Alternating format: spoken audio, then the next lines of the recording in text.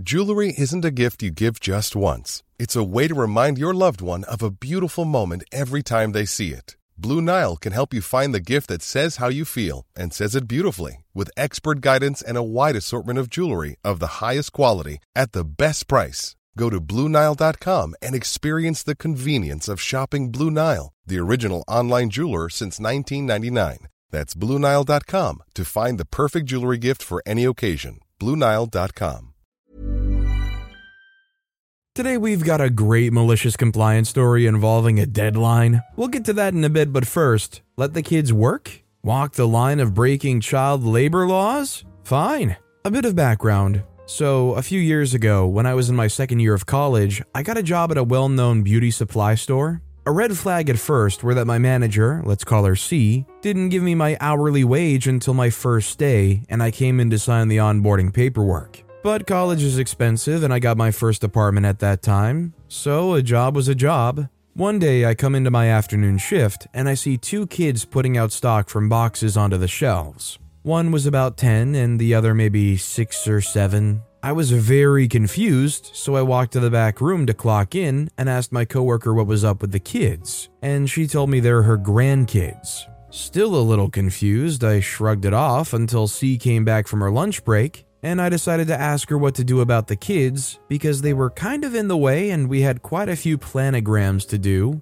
They're essentially the shifting of shelves and products on shelves to make room for new products, or removing old ones the company no longer will sell. C decided to tell me that she's watching them today and decided since it was stock day that she was going to get them to help and give them like $10 each at the end of her shift. She usually opened and left a couple of hours before close, so that was close to about 8 to 5 kind of hours. Meaning these kids have been doing this for a while and just for $10. Now, our merchandise wasn't heavy, except for 3 to 4 different gallon-sized bottles of shampoo and conditioner we kept for salons, but it didn't sit right with me that this woman was basically employing her underage grandkids to do work for her in the store. And there were quite a few chemicals we handled that would sometimes come spilled in the box. And if we didn't handle them with gloves, we could risk burning ourselves. I know because I made the mistake my second week there and burned my hand with a bit of unknown combination of bleach, toner, and something else in a mishandled box of assorted hair products and bottles.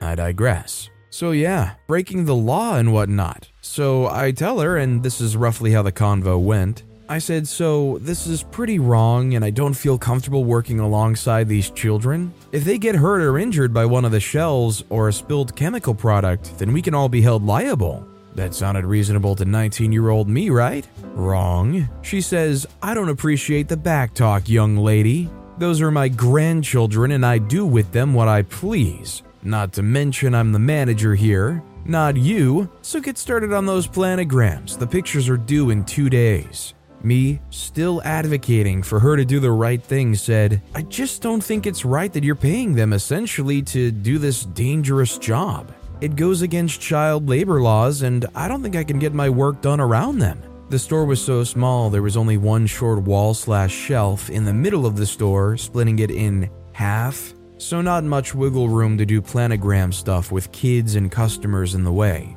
She said, I'm not repeating myself, OP. Mind your business and do as you're told. I won't repeat myself. I have a split second to think about what I'll do next before she walks away. I never cared about getting on her bad side because I never did anything wrong. She just never liked me for some reason. So I decide to say, wait, can you email me your directions for how to maneuver around the kids? I want to make sure so-and-so, next shift coworker who's coming in about 30 minutes, knows what to do in case I'm in the back or something. C rolls her eyes, already annoyed with me an hour into my shift, and says, whatever. 20 minutes later, I get an email in my inbox. Nothing but the subject in all caps. My grandkids will be working stock while everyone else does the new planograms. I gave the kids $10 to help in the store and have lunch in the fridge. And that's verbatim with a quick search in my email. She basically typed her own career grave with that one. So my little plan slowly comes into effect.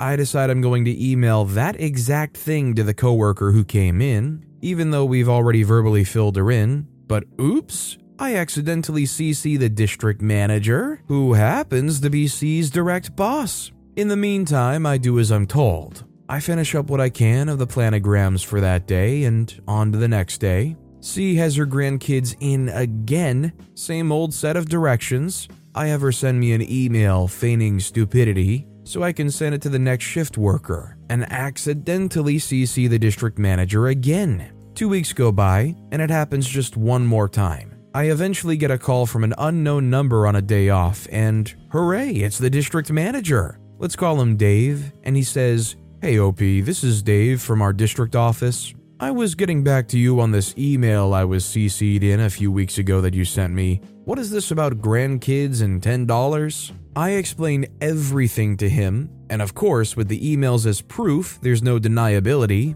He says if there's anything else that I find to please let him know. And then he tells me he'll forward all of this to the head of HR, and they'll begin the investigation. I'm feeling quite satisfied and continue work as though the phone call never happened. And she eventually did stop bringing her grandkids by, but not before the investigation was rumored to have started. A month and a half passed by, and I put in my 2 weeks notice because I found a better job and hated it there. She tried to fire me, but it didn't work out, and I came back the same day she fired me. Story for another day. And I get a call from Dave again, and he tells me they finished their investigation and found her conspiring to break child labor laws or something like that, and will be removed from her position. But also found in their investigation that all 5 stores in the district got a complete clean out of every level employee in the store because they found many of them were falsifying the rewards points, essentially inputting their own phone numbers instead of the customer ones so they could get more discounts.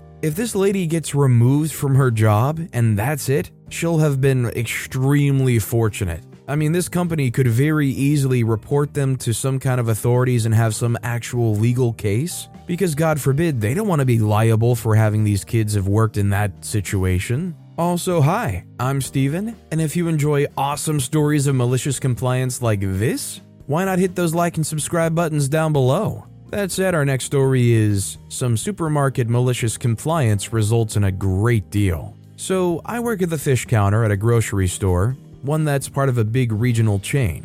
Part of my responsibilities include signing off on deliveries in the morning and then stashing all the fresh fish until I can, as rapidly as possible, get them processed, sorted, weighed, labeled, and out into the fish counter or the prepackaged area. Fish has to be pretty fresh to be safe to sell, so I have a lot of leeway in my duties. Or at least I usually do. The whole meat department, the meat and fish counters, plus the packaging areas, are all under one manager, Doris. She's a pretty chill gal, and runs a pretty good team. When she's not here, the head employee at each counter is in charge of their general area.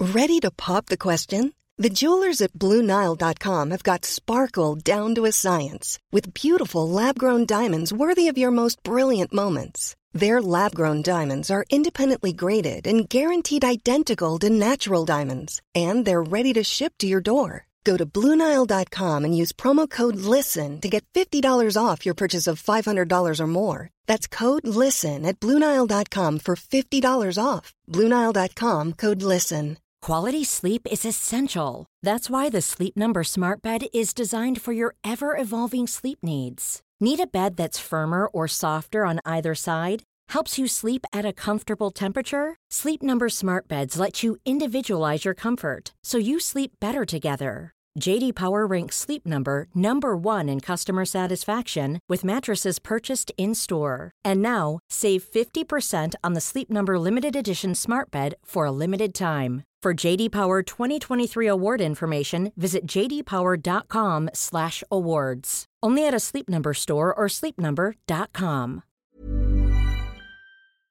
Storytime is sponsored by BetterHelp. Nearly everyone at some point in their life will struggle with their mental health, whether that's something stressful at work, in a personal relationship, or something else. I know that I really struggled with anxiety in my early 20s, and therapy was a massive help for me. That's why I'm a massive fan of therapy and today's sponsor, BetterHelp. If there is anything in your life, big or small, that is negatively affecting you, get it off your chest with BetterHelp. It's an online therapy service that after finishing a small questionnaire will match you with a licensed therapist, where you can book appointments that match up with your schedule at any place or any time. And if you feel like you're not bonding with your therapist, you can switch at any point for free. Also, therapy isn't just if you're struggling with mental health. If you're looking for guidance or ways to improve your social skills, life, or relationships, it's a great judgment-free way of doing that. Get it off your chest with BetterHelp. Visit BetterHelp.com/StorytimePod today to get 10% off your first month. That's BetterHelp, HELP.com/StorytimePod.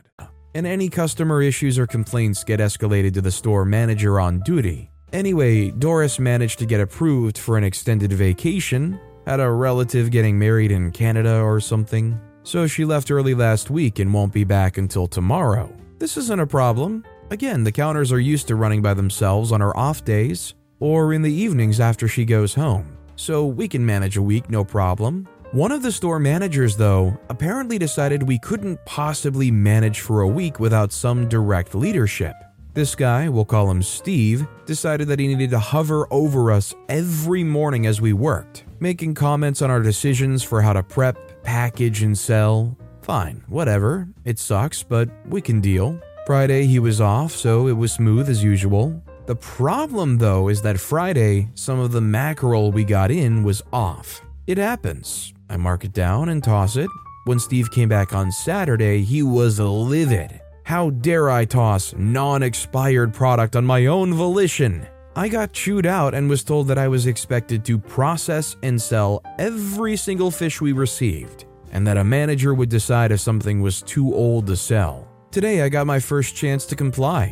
"Hey Steve, every single fish packaged and out for sale, right?" I asked, making sure the rest of the meat staff were in earshot. "Just get it done," is the reply. This story is great because at the end OP included a picture and said, "Behold my masterpiece." It's one of those classic meat containers with a plastic film wrap over the top, but instead of a fish, there's just one tiny little baby minnow looking fish in this whole container that says fresh whole snapper, total price 5 cents. Our next story is, "Stop bothering us with that deadline, we've got this?" Sure thing, kids. This story is somewhat fresh and I'm still smirking when I remember it, so I decided to share. Some background: I, 27-year-old female, work in IT. I'm a well-respected and known member of the IT party circle where I live, so to speak. I'm not jaw-dropping, but people know me, and I have a very good reputation. One of the things is that I got to the point in my career when I wanted to give back, so I started mentoring others. Mostly I mentored adults or those who were closer to me in age. Career advice, how to apply for different exchange programs that can boost their professional growth and improve their speaking and writing skills. The usual. But I was always one up for the challenge and decided to try and mentor kids. It is not a secret that IT and STEM are increasingly popular right now, and more people want to get into the field. Therefore, there's myriads of boot camps, hackathons, and mentoring programs for all ages. So, I signed up for one such program as a mentor. Teach kids how to code with blocks, tell them what AI is, and how to develop an MVP. It sounds more complicated than it might look at first glance, especially when you're an educated professional with a degree, explaining concepts that are rather complicated to children who may have less than 1/50th of your tech knowledge. I must add that participation in the said program gives kids credits and can help them get into better schools or even be eligible for some university scholarships later in life. So only pros if you ask me. The only thing is that they must upload their MVP project to the site before the deadline. I was assigned 2 teams, primary to early middle schoolers, Team A, and high schoolers, Team B. Both had 5 members, and the youngest in Team A was 8 years old. I thought, oh my god, that'll be tough, thinking about Team A and how I'm up for a tough time. Also, since they're so young, the parents of the kids must observe Team A meetings and my lessons, and parents equal problems. Ironically, despite my worries, even with help from the parents, the kids in Team A were doing great. But the same can't be said about Team B. A little side note, with my mentees, I have 2 rules. 1, at least 1 meeting per week. At least 50% of the group must be present. 2, communication. When I type something like tasks to do or reply to a question asked before, I ask my mentees to respond. Not even text, a thumbs up emoji will also suffice. We also know that red status doesn't mean much when you can accidentally open an app for a second and swipe it to clear RAM on a phone. So, Team A attended all the meetings and responded to my assignments. There was a curriculum provided by a program to follow, and they were very receptive overall. When Team B started okay, but then started not showing on meetings and leaving assignments read but unresponded, I understand that they have a lot on their plate. Exams are no joke, but they disregarded my time, which I will not be okay with. I have a job to do, and mentoring in that program was 100% volunteering, and there was no payment for the mentors. There was, however, a very strict deadline. The middle of April, when their MVPs must be loaded onto the website for later judgment. I, even when pissed, am a professional first and an angry lady second. So I wrote multiple messages asking for updates on the project, with warnings at the end that deadline is April 15th, don't miss it. After one such message, the so-called leader of Team B, Sam, wrote to me this. Hi OP, I know that you probably mean well, but you only bother the team with those deadline messages. Can't you chill out? When we need you, we'll contact you and all. Just get off our hair and let us do our job. I'm sorry if that hurts your feelings. It is what it is. Heart. After I read that message, I was like, what the freak? But I did respond that I would stop messaging if that caused tension within the team. Though the deadline is still on the 15th and the site would reject any application that was uploaded after. Just stop, okay? Jeez, Sam said to that. So I decided, okay, I'm washing my hands of this. Cue malicious compliance. Since that message, I haven't written anything to Team B. I had scheduled no meetings, updates, or checkups about the curriculum or their understanding, and definitely not a written reminder of the deadline once. Deadline came. Team A uploaded their project with no issues, and their parents even bought me a nice box of chocolate as a thank you gesture. Just like the deadline came and went, Team B started bombarding the chat, asking me to help because something's wrong with the site, we can't upload our project. I entered the chat and said yes, it will not upload. No, it's not an issue with the site. The deadline has passed, so if you try to upload, it will only show you an error message. I warned you kids. No extra credits, no nothing. The rules of that program are simple, but they are hard, no exceptions ones. Team B tried to blame me, saying that as a mentor, it was my job to ensure they would succeed. I reminded them that my job as a mentor is to provide support and guidance, keep track of their progress, and remind them of the deadline, which all of the above, they via Sam, asked me not to. And since I respected their boundaries, I did exactly what they had requested. They can sulk as much as they want. I have all our communication in writing, so they don't have a leg to stand when trying to accuse me of sabotaging them in the program.